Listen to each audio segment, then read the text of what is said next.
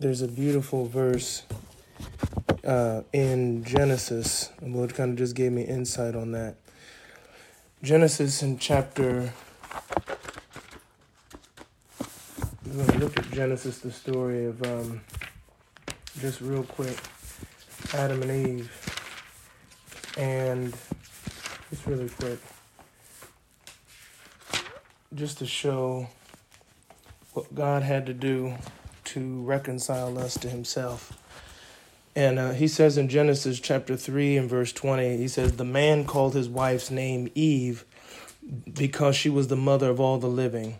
And the Lord God made for Adam and for his wife garments of skins and clothed them." So the first thing we notice is that the wife had a different name than her husband. The man gave his wife another name. In verse 20, the man named his wife, which not only shows that he has authority over the wife, but that when the wife is independent from the husband and is not called by his name anymore, is sin. That's a sign that sin has happened. Whenever the wife is independent from her husband, that's a picture of sin. Eve wasn't called, the woman wasn't called Eve until after the fall, which shows that, again, when the wife has a different name or is different from her husband or has something separate from her husband, that sin has happened. And this is because she was the mother of all living. "And the Lord God made for Adam and for his wife garments of skins and clothed them." This is another example of this. God gave Adam and Eve garments of skins to cover them, which is a picture of God covering their sins by the death of an animal. They were naked, and their nakedness was because their recognition that they were naked was because of their sin in eating from the tree of the knowledge of good and evil. God then turned and covered up their sin with garments, which is from the death of an animal. God got the garments from the death of an animal. An animal had to be killed for their nakedness/sin to be covered. Hence the requirements of animal sacrifices in the temple.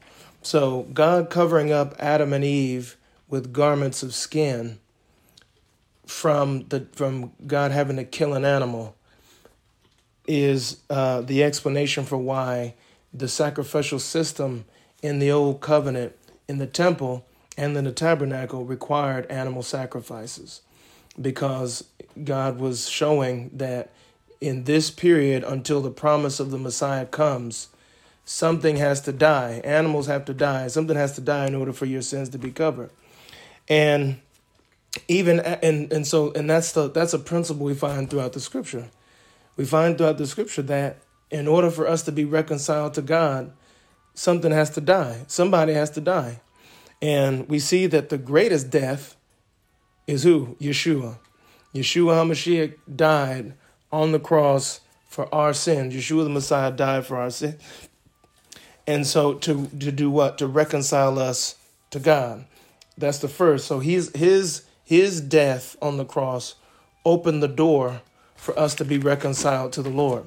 The Bible says in 2 Corinthians in chapter 5 and 16 through 21, he says, "From now on, therefore, we regard no one according to the flesh. Even though we once regarded Christ according to the flesh, we regard him thus no longer. Therefore, if anyone is in Christ, he is a new creation. The old has passed away, and behold, the new has come. All this is from God, who through Christ reconciled us. All this is from God, who through Christ reconciled us to himself and gave us the ministry of reconciliation. That is, in Christ, God was reconciling the world to himself, not counting their trespasses against them, and entrusting to us the message of reconciliation. Therefore, we are ambassadors for Christ, God making his appeal through us. We implore you on behalf of Christ, be reconciled to God." And so what happened? So in order for us to be reconciled to God, Christ Yeshua had to die. So that's step one. We have to, in order for us to live a holy and godly life in a way that's pleasing to the Lord, we first have to do what? We first have to accept the death of Yeshua the Messiah. We have to accept his death, his burial, his resurrection, and then we can be reconciled to God. Then that's the initial step. That's just the first step. Then we continue to get closer to God. We continue to further and further and further reconcile ourselves to God by our death to ourselves. So following his death, I have to following Yeshua's death, I have to follow that example and learn from that example and die to myself. Because before Yeshua died on the cross, he first died to himself every single day. Yeshua died to his own will every single day of his life, and then he died on the cross. And so that has to be my attitude as well. I have to die to myself every single day of my life. And then in order for I have to accept Yeshua's death, and then I have to die every day to myself. As the apostle writes in 1 Corinthians chapter 15 and verse 31, he says, I protest, brothers, by my pride in you, which I have in Christ Jesus our Lord. I die every day. And that's what we have to do. We have to die every single day to our own will, to our own lusts, to our own desires, to our own plans, to our own goals, our own dreams, everything. We have to die to all that in order to be reconciled to God. There are certain things in our lives that have to die. There are certain relationships that have to die. There are certain desires and things that we used to do, certain things that we like. That has to die. Certain friendships have to die. Certain boyfriend-girlfriend relationships have to die. Where I'm sitting here living together, not married and fornicating and whatever. That stuff's got to die. Me enjoying TV shows and music and media that is displeasing to God, that stuff's got to die in order for me to be reconciled to God. It's like the Bible says, your sins have separated you from your God.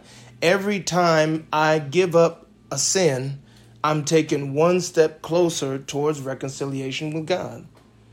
I'm far apart. So God, when I accept Yeshua's death, boom, okay, all my sins are forgiven. My body becomes a temple of God, and God becomes my Father. But I'm still on the race. There's still lots of reconciliation that needs to happen. The sins have got to die in my life. And with every sin that dies in my life, I take one step closer to the Lord. It's just like what John says in John the Baptist. It's just like what he says in this. He says, John answered, a person cannot, he says, verse 25, now a discussion arose between some of John's disciples and a Jew over purification. And they came to John and said to him, Rabbi, he who was with you across the Jordan, to whom you bore witness, look, he is baptizing and all are going to him. Okay, you're losing. John answered, a person cannot receive even one thing unless it is given him from heaven. You yourselves bear me witness that I said, I am not the Christ, but I have been sent before him. The one who has the bride is the bridegroom. The friend of the bridegroom who stands and hears him rejoices greatly at the bridegroom's voice. Therefore, this joy of mine is now complete. He must increase, but I must decrease. And so what happens? The more and more I let go of sin, the more and more I am reconciling myself to the Lord, and the more he is increasing in my life. His power, his presence, his favor is increasing in my life to get victory over sin, to work through difficulties, to fight and endure complexities and hardships. All those things are happening to me as I'm dying to myself, as I say no to my own will and yes to his will. Blessing, favor, victory over sin, his presence, his favor, all that increases in our life. And so this is the message that the Lord wants us, for us, is to be reconciled to God. In 2 Corinthians 4, verses 7 through 12, he says, but we have this treasure in jars of clay to show that the surpassing power belongs to God and not to us. We are afflicted in every way, but not crushed, perplexed, but not driven to despair, persecuted, but not forsaken, struck down, but not destroyed, always carrying in the body, verse 10, always carrying in the body the death of Yeshua, so that the life of Yeshua may also be manifested in our bodies.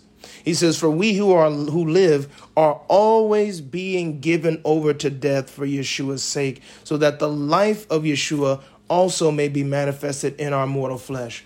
So in order for the life of Christ to show in us, we've got to die to our own will. We always have to give our lusts over to death, our pride over to death, our insecurities over to death, our arrogance over to death, our selfishness over to death. We've got to give what we want over to death, our desires, our goals, our dreams, everything that we want that comes from our plan, all of that must be given over to death and exchanged for God's will, God's plan, God's ideas, God's thoughts, what God wants and desires. All that's got to be exchanged. And that's how the life of Christ is made known in me. See, you want to try to play both sides of the fence, but people want to play both sides of the fence. They want a little bit of God and a little bit of the world too, but it doesn't work like that. That's why there's no power. Why you got all these churches, all these choirs, all this gospel. There's radio stations, Christian radio stations everywhere. There's Christian books everywhere. There's publishing. There's a whole industry, Christian, quote unquote, Christian industry pumping out on a daily basis Christian things. But yet our society is still going to hell. Why? Because the life of Christ is not being made manifest in our life because we're not dying to ourselves. It's not through Christian activity that the life of Christ is made manifest. It's through death to our own self. It's through death to our own will. So he says we are always be carrying around in our body the death of Yeshua, so that the life of Yeshua is also made known in our bodies. And so again, the trade-off is this: without death, there's not life. Without death of myself, there is no life of Christ in me. There is no leadership of Christ in me. There is no blessing, favor. There's none of that. I have got to die to myself if I want God to operate in my life, to lead me, guide me, direct me. And it's the same for all of us. We must all die to ourselves if we want the Lord God of heaven to live, to truly live through us, to be the decision maker in our lives. We've got to die to our own will. And last verse, Romans in chapter 12, brings this point out plainly here. Romans in chapter 12, he says, I appeal to you, starting at verse 1, I appeal to you, therefore, brothers, by the mercy of God, to present your bodies as a living sacrifice. We are living sacrifices. That means that as we are living in this life, we are sacrificing our lives to do the will of God. We are sacrificing our plans, our dreams, our goals, our desires, our unholy relationships, our unholy entertainment, our unholy people, places, and things that we've bound ourselves to. We are sacrificing that. All the wickedness of the flesh, we are sacrificing that to God to do what? Live a life that's holy and acceptable to God, which is your spiritual worship. And our Lord teaches us in John, speaking of the woman at the well, that those who worship God must worship in spirit and in truth. I can't be sleeping around. I can't be watching porn and masturbating at home. I can't be sitting up here lying and cheating and gossiping and doing all kind of other things. I can't be jealous of others, creating strife and division. I can't be selfishly ambitious and then worship in the spirit. You can't do that. I can't go to the club and worship in the spirit. I can't be living together, not married, and worship in the spirit. I can't be cheating on my taxes or lying or doing all these other dishonest things. I can't, exactly. I can't do any of that stuff. Be disobedient to my parents, children, speaking of children, I can't be being disrespectful to people and still be worshiping in the spirit. You just can't do it. You just cannot do it. You cannot have sin and worship in the spirit. You cannot be practicing sin and worship in the spirit. You just cannot do it. You cannot do it. And so that is how I live holy and acceptable. I sacrifice the sins in my life, which is my spiritual worship. And those who worship the Lord God of heaven must worship him in spirit and in truth, the Bible says. And so then verse 2, he says, do not be conformed to this world. You see, don't be conformed to this world. So if I'm going to be living a life of sacrifice to God, pleasing to God, I cannot be in the mold of the world. That means I can't be following the trends of the world. I can't be trying to keep up with the world, trying to be like the world, imitate the world like so many people do in church. They want to act like the world, preach like the world, dress like the world. Oh, well, I want to reach them. I want to reach them. You're not reaching anybody without trying to imitate them. What can you do for somebody if you're just like them? How can you save somebody if you just like I go to the movies and watch these movies of killing, cussing, and sexing because, I'm trying to reach the world. You can't reach anybody like that. What can you do? It's just like somebody stuck in a pit. If I'm stuck down in the pit too, how am I going to get you out? It's not possible. I can't help you if I'm just like you. It's just, and the Lord told Jeremiah that, let this people come to you. You don't go to them. Let this people come to you. They've got to come to where you are. You can't go to where they are. And that was the fault of Israel and why Israel fell, because they wanted to be just like the nations. Let us be just like the nations. We want to be like everybody else. No, do not be conformed to this world, but be transformed, he says, by the renewing of your mind, and that by testing you may discern what is the will of God, what is good and acceptable and perfect. And so the bottom line here is that we have got to be willing to be living sacrifices, holy and pleasing to God. We've got to be willing to sacrifice our will, which only leads to misery and ruin anyway. Romans chapter 3 tells us that our own way leads to misery and ruin. So it's best that we just offer up ourselves to God as a living sacrifice. It's best if we just don't do our own will. It's best for us. We're not doing God any favors by being obedient. We're doing ourselves the favor by offering ourselves up to him entirely. Let's pray. Heavenly Father, thank you for your word. Help us, Lord, to offer ourselves up to you entirely. We want to do your will. We want to follow you. We want to be obedient to you, Father. Thank you so much for the sacrifice that you made on the cross to reconcile us to you. And Father, we pray that every day we would live lives of reconciliation. Get the foolishness out of our heart, Lord. The foolishness that wants other things, that the desire for other things, Lord. That you said in Mark chapter 2, the desire for other things, Lord. Get that out of our heart, Lord. May we only desire you and you alone. We pray it in Yeshua's name. Amen.